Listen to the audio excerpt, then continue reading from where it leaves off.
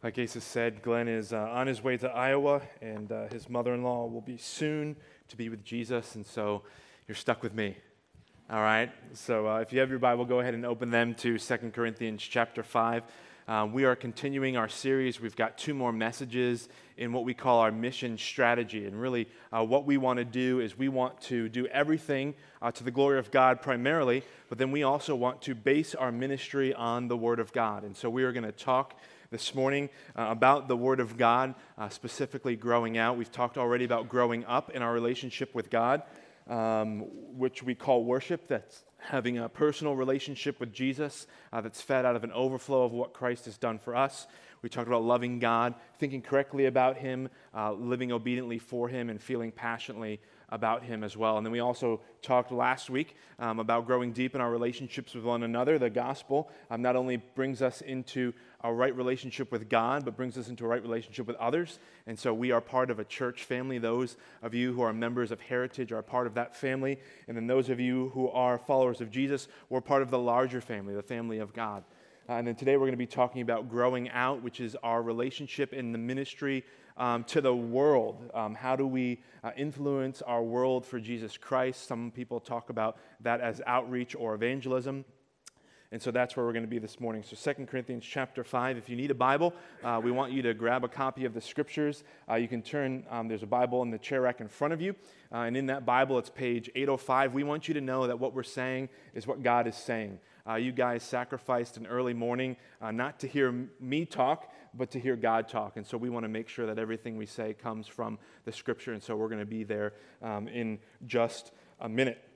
But you may be thinking evangelism, oh man, I don't do evangelism. I don't like evangelism. Maybe that's one of the spiritual disciplines or the commands of Christ that you're like, yeah, I get going to church, I get praying, I get reading my Bible, but now you're talking about me sharing my faith and sharing what God has done, and we're kind of going into that territory.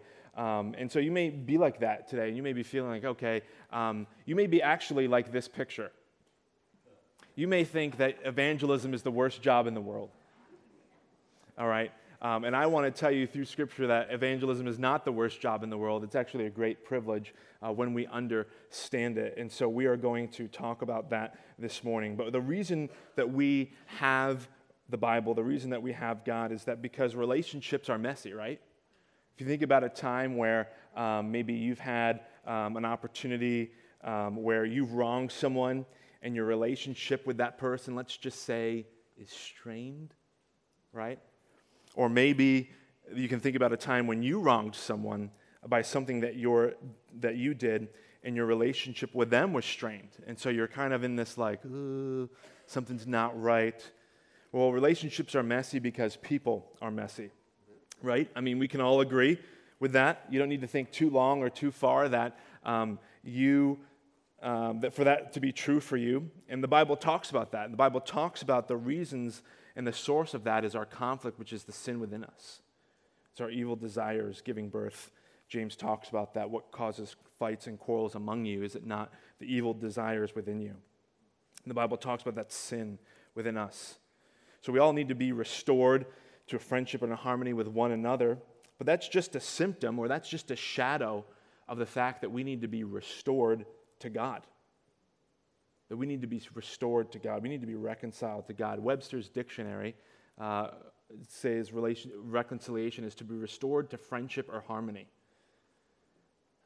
Not talking about the justification of God or God declaring us righteous, but this is more of the relational aspect with our relationship with God. And so the Bible talks about how we can be reconciled to God, to be restored to a friendship or harmony with God, and then as a result of others. But we're not just, when God just does something, He doesn't just do it like, that's good. He goes above and beyond. And so what He does is not only restore our relationship with Him, that fuels our relationship with other people, but He also gives us the great and awesome privilege to share the good news of the gospel, to evangelize, to outreach, to grow out in our relationship with the world. So 2 Corinthians chapter 5, I'm going to read that before we get there. Let me just give you a brief context. Paul, this is the second letter that Paul has wrote. If you remember our series in 1 Corinthians, we talked about that. But he's talking about the God of all comfort in chapter 2. And that's a great, if you're struggling or you're going through just a trials, chapter 1 in 2 Corinthians is a great, God is the God of all compassion and all comfort. I would encourage you to read that. Then Paul talks about to the Corinthians and really why he changes his plans and kind of works through how do we respond to when God directs our path. And he talks about in chapter 2 the forgiveness of the sinner, talking about the church discipline and how discipline was meant to lead them to repentance, and it did, but he's like, make sure you reaffirm your love for that brother so he doesn't become overwhelmed with sorrow. Then he talks about ministers of the new covenant, or really what the law did for us in seeing our need for Christ, the new covenant that God dwells within us with grace, and how that affects our lives. We're an aroma, Paul says, of Christ among those who are being saved in verse 15. Then chapter 3, he goes into talking about the glory of that, more of that new covenant, that power of God within us, like Asa said, the Spirit of God, and talks about that in chapter 4, we have that treasure. We have this amazing covenant. We have the Lord himself within us in jars of clay. And jars of clay are broken and they're cracked, but those brokenness and those cracks are there to reveal the treasure that we have within us. And he transitions to that to talk about our heavenly dwelling. Although we have a body that's outwardly wasting away, he says inwardly we're being renewed, and he talks about that as we gaze or we contemplate the Lord Jesus, who he is and what he's done. And he says in verse 5, which we'll pick it up here, now we know that if our earthly tent, talking about his body, is destroyed, we have a building from God, an eternal house in heaven, not built by human hands. Meanwhile, we groan, longing to be clothed with our heavenly dwelling, because when we are clothed, we will not be found naked. For while we are in this tent, we groan and we're burdened, because we do not wish to be unclothed, but to be clothed with the heavenly dwelling, the spiritual body in heaven, so that which is mortal or physical may be swallowed up by life. Now it's God who made us for this very purpose and has given us the Spirit as a deposit, a guarantee of what is to come. Therefore, we are always confident and know that as long as we are at home in the body, we are away from the Lord. We live by faith and not by sight. But we are confident. I say, I would prefer to be away from the body and at home with the Lord, so we make it our goal to please him, whether we're at home in the body or away from it. And he says this, we must all appear before the judgment seat of Christ. Each one of you may receive what is due him for the good things well done in the body, whether good or bad. The reality is that one day when we die, we will stand before the Lord Jesus. And we can stand before him as his enemy, unreconciled, and be judged for the sin that we've committed, or we'll stand before him as sons and daughters and children who have been reconciled by Jesus Christ. And that's the second judgment he's talking about. That's the second standing before the Lord. And so talk about whatever is due him, whether in the body, whether good or bad, it's not evil, but it's the things that are useless. So if God saved us and we're supposed to live our life for him, he's going to say, how did you use that life for my glory? This is kind of where we'll cast the crowns to Jesus. And then we talk about our passage today in verse 11, the ministry of reconciliation. Since we know what it is to fear the Lord, we try to persuade men. What we are is plain to God, and I hope it's also plain by your conscience. We're not trying to commend ourselves to you again, but to give you reason and opportunity to take pride in us so that you can answer those who take pride in what is seen rather than what is in the heart. If we are out of our minds, it is for the sake of God. If we are in our right minds, it is for you. For Christ's love compels us, because we are convinced that one died and therefore all died. And he died for all, that those who live should no longer live for themselves, but to him who died for them and was raised again. So from now on, we regard no one from a worldly point of view. Though we once regarded Christ in this way, we do so no longer. Therefore, if anyone is in Christ, he is a new creation.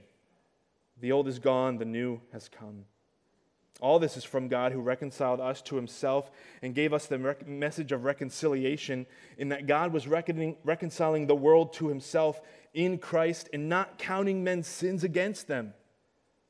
And he has committed to us the message of reconciliation.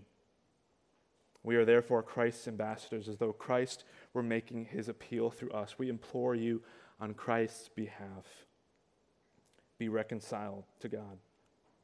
God who made him, talking about Christ, God who made Christ, who had no sin, to be sin for us, so that in Christ, in him, we might become the righteousness of God. Let me pray, and we'll work through this passage this morning. Father, thank you for your word. Thank you that it is alive and active, sharper than any two-edged sword, able to get down into the depths of our hearts. Lord, thank you that your word is profitable. It's God-breathed. It's your literal words. It's profitable for teaching, for correcting, for rebuking, for training in righteousness, so that we may be fully equipped for every good work. So this morning, I ask that you would use your word and your spirit to do what it needs to do in our hearts and lives today. And it's in Jesus' name we pray. Amen. So I've got two messages to preach. I'll give you the first one, and then we'll get into the one that I want to preach here. So the first one, chapter 11. Since we know what it is to fear the Lord, we try to persuade men. We try to persuade men. Fearing the Lord is not a fear, an emotion because we're scared of what he's going to do to us. The fear of the Lord is an awe or reverence. It's giving someone the respect and awe that they deserve. I was thinking about, okay, how do we illustrate this? A fire, right? A campfire. You look at it and you stare at it, and it's awe-inspiring. It's alive, it's moving, right? And so when it's in a fire pit, or when it's in on a marshmallow roasting table, right? It's good. You enjoy looking at it. But you don't want to be looking at a fire when it's surrounding you. There's an awe, there's a sense of respect. So knowing the fear of the Lord, it's absolute certainty that one day we would stand before the judgment seat of Christ, and that stimulated a holy awe and reverence for God that served as a motivation to minister with integrity. It's not fear of punishment, but awe, like I said. It's like when we get the phone call and my grandma was on the phone and she was coming over in 15 minutes. And then my parents put down the phone and then it's slow motion and you're like, Grandma's coming. And all chaos ensues and you're like, quick, shove the dirty clothes under the bed. Quick, clean the counters, right? Make sure the bathroom smells right. Not because we're fearing that grandma's going to come in with the rod and beat us, but because there's an awe and reverence that grandma's coming and we want to be ready. We want to be prepared. We were in awe of grandma,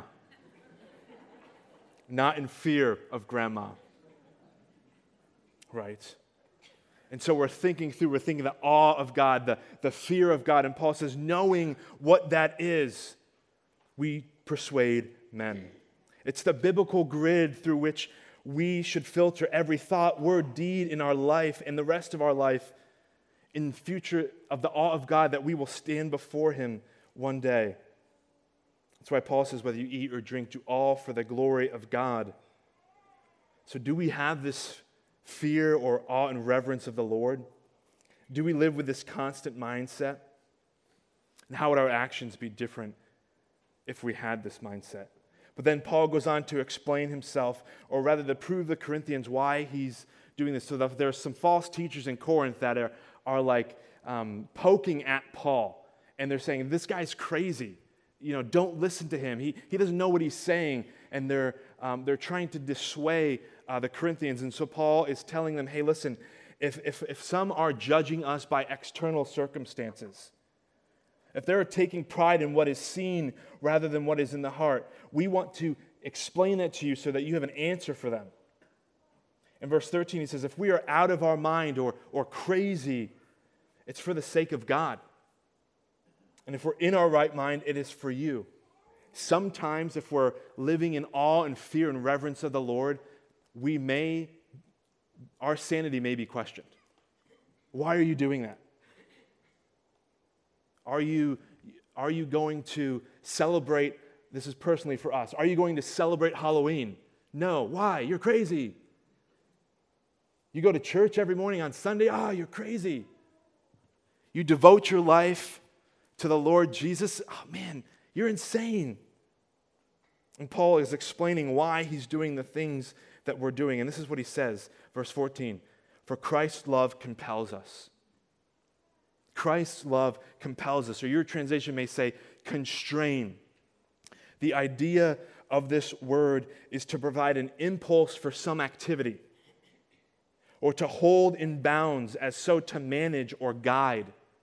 It directs, it controls, it constrains, it gives us parameters for what we do and how we live our life. And it provides that, okay, when I respond, this is the love of Christ comes out. The love of Christ compels me. And Paul's saying, this love compels me to do what I do. And he goes on and says, why? Why does it compel me? Because he's convinced that one died for all and therefore all died. He's convinced that Jesus Christ died. And therefore we all died. And then he says, and he died for all, verse 15, so that those who live should continue to live for themselves. No. He says, so those who live should no longer live for themselves, but for who? But for Christ, but for Him. Who what? Who died for them, for you, for us. And He didn't just stay dead. We don't serve a dead Savior. We don't serve some deity that's stuck in the ground or stuck in the tomb. We serve a God who is alive. That we will stand before Him one day and we will see Him. If you're over the age of maybe 31, we serve a living Savior. He's in the world today. But he's convinced that Christ died and raised him again. And then he says, okay, that love that compelled him, that being convinced, not just an intellectual assent, like I know Jesus died, but that belief that changed how Paul lived, radically transformed his heart and his life. And what it did is we see that it changed our point of view. Verse 16, so from now on we regard no one from a worldly point of view.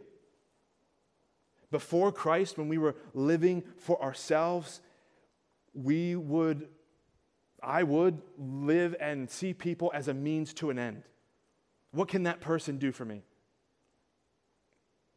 I really need that promotion, so I'm going to butter up that boss. I really need that girl to say yes to dating me, so I'm going to give her 24 roses on Valentine's Day and say, hey, there's more where that came from. Maybe it's, we look at our kids as a way that we can live our lives through our kids because they did everything else. I want them to have a better experience than I did growing up. And he says we regarded Christ that way as well. And how do you regard Christ from a worldly point of view? Well, you don't recognize and see Him as the one who died and gave Himself up for you. Maybe you don't see Him at all.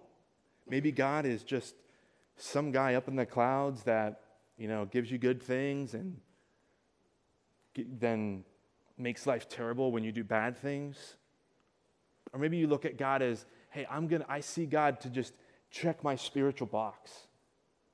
That's going to give me some sense of satisfaction. It's like we no longer see people from that point of view. We no longer see Christ in that way. He says we do so no longer. There's a change. We used to view people and view God that way, and we don't now. And then he goes on to explain why. Therefore, because if anyone is in Christ, he's a new creation. He's new. He's been made new. I don't default to that way of thinking. I don't default to my sinful lifestyle because God has made me new. The old is gone. Behold or look at or focus on the new. Some of us, when we think about our life before Christ, we're ashamed, rightly so. We may still be carrying some of that guilt of all the things that we did to God and to other people. It's those things that we carry deep in our soul that, if that were to come out in our lives, that would just be utterly terrifying. If we were left to what we were, we would be laying in a ditch somewhere, spending eternity away from God and everything good in hell. And that would be justice. That would be justice. But Paul's saying if anyone is in Christ, he is a new creation. The old has gone. Behold, the new has come. We have been changed and transformed. All right, and here's the message. It was the pre-message. Here's the message. The ministry of reconciliation. I want to give you the source of reconciliation, the message of reconciliation, the agents of reconciliation, and the means of reconciliation. The source of reconciliation, verse 18. All this is from God. God is the source of our reconciliation, who reconciled us to himself through Christ. All this is from God, who reconciled us to himself through Christ. Do you know that we're not in that section? Our good works aren't in that section. The only thing that's in that section is God in Christ. He is the source. And the means in which he provided reconciliation was through Jesus Christ. And as a result, he gave us the ministry of reconciliation. He gave us the message of reconciliation. So God is the source of our reconciliation, and he's given us the message of the reconciliation, which is this: that God was reconciling the world to himself. God was restoring relationship with the world to himself through Christ, not counting men's sins against them. Not counting our sins against them. If God counted our sins against us, we should be terrified, because it would be just. But he says, not counting men's sins against them. God is able to not count our sins against him because he counted our sins and put them on our Savior. On the cross, our sins were nailed there.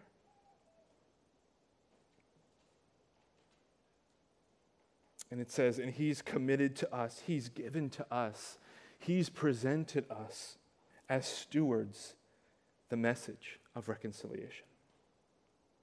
We are therefore Christ's ambassadors, though Christ were making his appeal through us, the agents of reconciliation. God makes us the agents of reconciliation because we ourselves have been reconciled. We are therefore Christ's ambassadors, as though God were making his appeal through us. The language here is, we are Christ's ambassadors, although God was begging. Not that he needs us, but he loves us and wants us to be reconciled to himself. And so we implore you on Christ's behalf, be reconciled to God. If you are here today and you have not been reconciled to God, if your sins have not been forgiven by Jesus Christ, if you've not believed in the person and work of Jesus Christ for the forgiveness of your sins, God is making his appeal through Paul, through his word, and through me. Be reconciled to God. Please be reconciled to God. because God has made it possible for you to be reconciled to him. It says, we are therefore Christ's ambassadors. Because we've been reconciled, we are Christ's ambassadors. We don't get to choose to be ambassadors. We are Christ's ambassadors. And you guys know what an ambassador is? Lives in a different country representing the policy and the words of the one that they represent. God calls us his ambassadors. Now we can choose to work effectively with that title or that purpose. But we are, regardless, if you are a believer in Jesus Christ, if you've been reconciled to God, you are by nature an ambassador for him. And then the means of this reconciliation. How does this come about? Verse 21. God made him, Christ,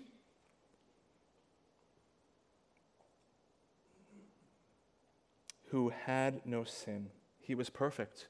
He was the perfect, spotless, sinless lamb, perfect sacrifice. Made sin for us, or to be the sin offering, was the place for our sin. So as a result, that in Christ, we might become the righteousness of God. And some call this the great exchange. God took our sin off of us and put it on Christ, and took Christ's perfective righteousness and put that on us. And he did that through the cross.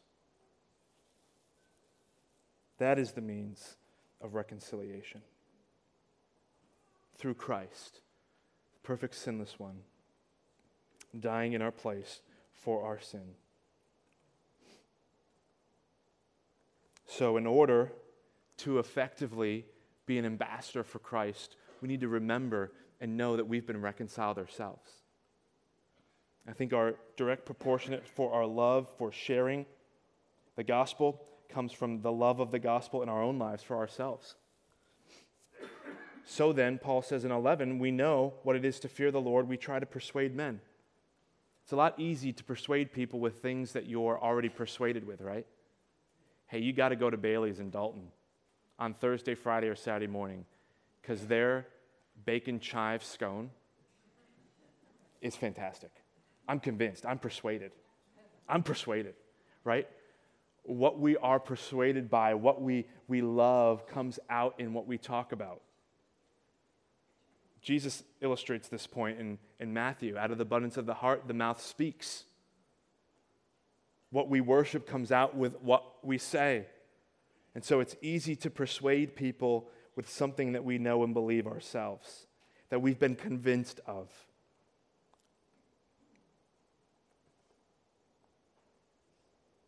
So I would encourage you to gaze on the beauty of the Lord Jesus. If you go to chapter 3, I'll start in 17. Now the Lord is Spirit, and where the Spirit of the Lord is, there is freedom. Talking about the freedom from the old covenant or the old law. And he says, we who with unveiled faces see and reflect the Lord's glory. We are being transformed into his likeness with ever-increasing glory, which comes from the Lord who is Spirit. As we gaze upon the Lord, as we gaze upon his character and his goodness, as we gaze upon his word and how he's revealed himself to us, we are changed and transformed into his likeness. Ever-increasing glory. It's ongoing. So you may be struggling with, oh man, I can't evangelize. It's so hard. I don't know what to do. Start with looking to Jesus. Gazing upon him. Thinking through. We celebrate communion. We're going to do that next week. Where we just ponder and we remember the Lord's sacrifice for us. Gaze upon Jesus and be transformed into his likeness. So what does this mean for us? What do we need to do? Well, since we've been reconciled, and God gave us this ministry as a result of being reconciled, Because we know what it is to fear the Lord, we persuade others. And here's where we get to our outreach strategy. Pray. Pray. By name for people without Jesus. Why pray? Why should we pray? 1 Corinthians 5:18, the source of our reconciliation. Verse 18, all this is from God, who is reconciling the world to himself through Christ. God is the source of our reconciliation. God initiates reconciliation. God has provided salvation. God is the one who does the saving. God's plan, Jesus' sacrifice, Holy Spirit's enablement and empowerment, seal. It's God. We don't do it. We can't convince someone. We can share and we can persuade them as much as we are able to, but He's the one that has to open our eyes. He's the one, as Jesus says, the Father draws them. All we can do is be an ambassador because He did it. So that takes a lot of the pressure off. We don't have to say the right thing. You don't have to get it all right. Their salvation, the people that we love and that we're building relationships with, their eternal destiny is not dependent upon what I say. Whew, man. I can take my outline and put it in my pocket, you know. I'm just kidding. You need to be prepared. You need to know the Bible. But it takes the pressure off. So we pray and ask God to do only what He can do. And why else do we pray? 1 Corinthians 5:16. Because we regard no one from a worldly point of view. We used to regard them in the old way, but now we don't. And so we see them differently. We see them as people that can be reconciled to God. The boss that we're seeing to get our own selfish ways, or the source of our irritation now becomes the person that we like, man, he needs Jesus. He needs to be reconciled to God. He needs hope. He needs eternal life. The coworker that drives us bonkers, they need Jesus. They need the Lord. They need what the gospel provides. So we pray because we see them differently. We don't just see people as passing us by in the mall or driving down the road. We see them as people created in God's image,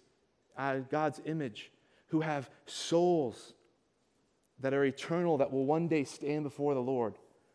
And we have the opportunity to pray for them. So here's a question. Do you have at least one person you're regularly praying that God would save? Do you have that one person at least? I mean, if we were going to pray for all the people that we need to become saved, we'd have a 24-hour prayer meeting. 24-hour, 365, right? We'd be on our knees. We'd have the ripped in the right around the knees. I would encourage you. We did an initiative called Who's Your One? Thinking about one person that you just want to pray for, invest in, and invite. Who's that one person? If you don't have one, I would encourage you to make a commitment to the Lord to pray for them. Because God is reconciling the world to Himself. 2, we invest time in people without Jesus. We're Christ's ambassadors, right? Ambassadors spend time in the country that they're assigned. The ambassador, I don't know who it was, to Ireland. I was looking it up the other day. I don't remember his name. But he lived in Ireland. U.S. ambassador lives in Ireland, right? They spend time there. They're among the people. They walk around. They go to the same restaurants. They go to the same car washes. They go to the same golf courses. They invest time with people. We are ambassadors among the people in which God has given us the message of reconciliation. Paul also says in 1 Corinthians 9, though I am free, I belong to no one. I've made myself a slave to everyone to win as many as possible. To the Jews, I became like a Jew to win the Jews. To those under the law, I became like one under the law, though I myself am not under the law, as to win those under the law. To those not having the law, I became like one not having the law, though I am not freed from God's law, but am under the law of Christ, so as to win those that don't have the law. To the weak, I became weak to win the weak. I've become all things to all people, so that by all possible means I might save some. And I do this for the sake of the gospel, that I might share in its blessings. And Paul's saying that I'm not winning them. He's just saying here that it's what Christ does, but he's trying to have God save them. So he sacrificed his time. He reorganized his schedule. He gave up his preferences so that he could win or have the possibility to win some for Christ. It takes time. It takes sacrifice. It takes saying no to Scott and yes to someone else. It's Paul in Philippians 2, not thinking about my own interest, but also the interests of others. So who are we investing in? Who are we investing in? And how are we investing in them? Are we having them into our homes? Are we taking them for coffee? Are we hearing what's going on in their life? Praying for opportunities to share our faith? Are we having Bible studies with them? Are we inviting them to church? Are we inviting them to go see Jesus Revolution at the Cinemark Theater? There are so many ways that God has given us to invest. And we're ambassadors. And we have the message of reconciliation, and we ourselves have been reconciled. And then invite. Invite people to become followers of Jesus. Again, all we can do is we can invite them into a relationship with God that He provided. Are we asking people as we're spending time with them, it's like, hey, are you ready to trust Christ? Are you ready to not live for yourself, but for Him who died and gave Himself for you? Maybe before that, you're just inviting them to a Bible study. Hey, let's read what God has to say. I think that's the most effective and easy ways to evangelize people. Let's just read the Bible. It's God's words. God works through that. And we're just reading it with them and answering questions. So we invite people to become followers of Jesus. It's like, okay, I understand that I've been reconciled. I understand how I can pray for someone. I understand how I can invest time in people and invite them to become a follower of Jesus. I get that. I know it's going to be sacrifice. Man, that's hard. That's hard. I got lunch plans at Perkins at 12. I got to go to Pizza Lovin' on Friday night. I gotta go to my kid's soccer game. I gotta go to my this, my that. Do you think God knows that we have busy lives? I think He knows. That's why I think He gave us the Great Commission. As you go, as you are going to the soccer game, as you are going to Pizza Lovin', as you are going to the golf course, as you are going to work, as you are going to the mall, as you are going to the grocery store, make disciples. Use your schedule, which God has given to you, to glorify Him. God has given you the job that He's given you. God's given you the neighbors He's given you. God's given you the family that He's given you. Use it for His glory. Now, sometimes that might be creating extra rhythms to your schedule. Someone wants to read the Bible with you, and the only time that they can do it is when they get off work at 5 o'clock, and you've got a wife and child, and you want to go home and have dinner with them and, spend some time with them, and it's like, so sometimes you're going to need to make those additions, but I think most of the time we can just use the schedule that God has already given to us. So you're like, okay, you got the schedule down, right? Got time. Okay, I know I'm supposed to be reconciled. I am reconciled. That makes me an ambassador. God's the one who does the saving. This is the message of reconciliation. And it's like, okay, yeah, but, oh man, it's still a lot. I can't do this by myself. I can't do it by myself. Like, that's intimidating. Reading the Bible with someone by myself? Oh, yikes. What if I don't know all the questions to their answers? Yep. You're like, what? I did that just to make sure you were tracking. Those of you dozing off, you're like, you don't have to have the answers to all of their questions. And again, that's, I think, why Matthew 28:20. And lo, I am with you always. Christ is with us always. How is Christ with us? You said Christ is in heaven. Well, Christ's Spirit dwells within us. The Spirit is God Himself within us. We are His temple, as we heard that. So the same Spirit that raised Christ from the dead, think about that. The same Spirit that brought life back into Jesus' body. The same Spirit that rose Him from the dead is in you. Man, what else do we need? Right? What else do we need? Oh, but also we have what? His Word. God's holy Word. God-breathed Word. And just if that wasn't enough, I told you, God doesn't just, seal a deal. He goes above and beyond. So if His Spirit wasn't enough for you, if His Word isn't enough for you, what about His body or His church? God has given to us, believers, the message of reconciliation.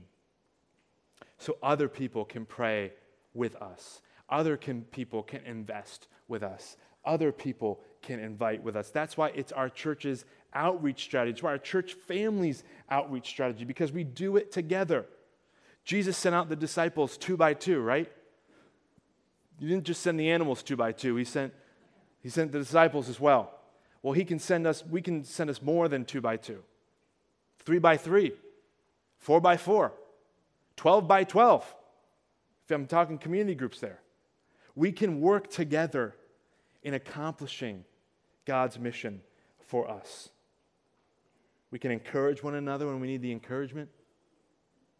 Hey, I think you blew an opportunity to share the gospel there.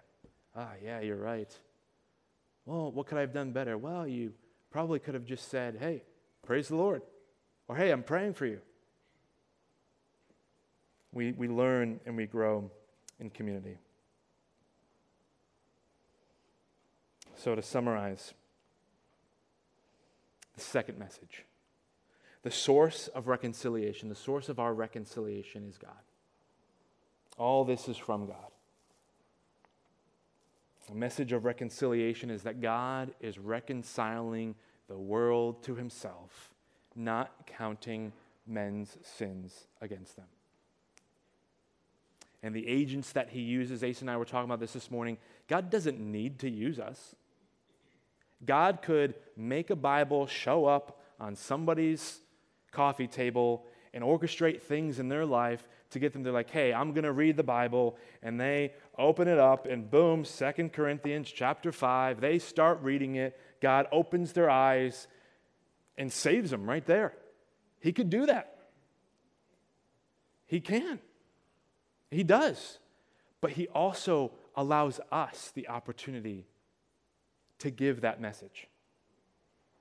He chooses to use it, and one of the things I think He chooses to use, and they talk about this in the discipling class, because I'm going to say it, there's joy. I said it. There's joy. There's joy. There's joy. There is joy. Were you joyful that moment when you realized that you were going to stand before God and your sins were not going to be counted against you?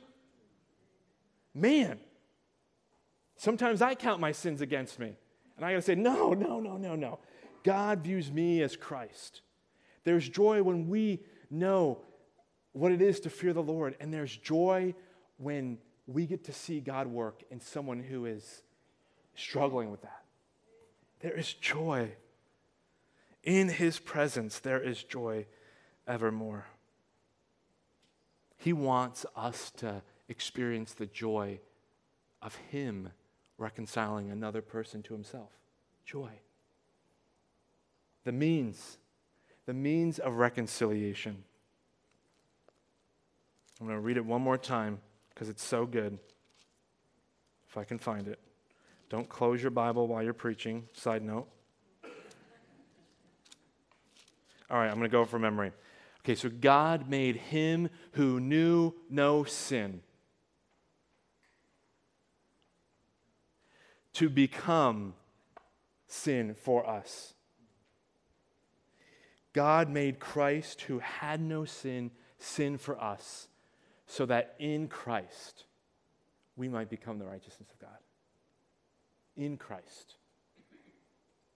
God made it, Christ made it possible, and the Spirit secures us.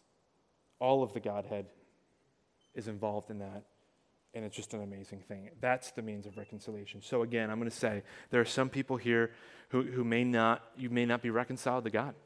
You may like, hey, if I were to stand before Jesus right now, I think he would count my sins against me. Because I have not heard this message of reconciliation. I have not seen God in this way. I have not experienced God like this. And so again, I'm going to say with what Paul said, be reconciled to God. We are so glad that you're here, but be reconciled to God because it's possible. I don't know what brought you in this morning. I don't know why you're here. Maybe you were driving alongside the road and you saw a church and you're like, I haven't been to church in 18 years. I'm going to waltz in. Please be reconciled to God because it's the best decision that you could ever make in your whole entire life. Be reconciled. And for those of us who are reconciled, let us never lose the joy of our salvation. Let us never lose the wonder of the Lord. Let us, as Isaiah would say, when we saw the Lord in all of his glory and splendor, woe is me, for I am a man of unclean lips. And the angel took the coal from the fire, from the altar, and pressed it on his mouth, cleansing him. And when he realized what God had done for him, reconciled him to himself, his natural, logical response was to God's question, who will go? Who will go? Who will share the message? And Isaiah, and I would recommend that all of us would say that, here I am, Lord, send me. Let's pray. Father, thank you. Wow, thank you for your word. Thank you that you've given us your word, that you've revealed yourself to us, and you've revealed yourself the plan and the ministry of reconciliation, that God, you were not counting our sins against us like we deserved, but you counted them to Christ, that you've imputed them, you placed them on Christ, and he paid the punishment. By his wounds we are healed. Lord, we were like sheep without a shepherd, and you came and sought us out. You came and reconciled us to yourself through Christ. And Lord, you just didn't save us. You just didn't love us. Lord, you did so much more. You loved us and saved us and gave us the opportunity to send that message to a lost and dying world. Lord, help us to not view them in a worldly way. Lord, the old is gone. The new has come. Help us to view people the way you view them. Help us to view Christ the way you view him. Help us to view our lives not to live for ourselves, but to you who died and gave yourself up for us. Lord, I pray that we would have the joy and the privilege of sharing this message to a world that needs hope.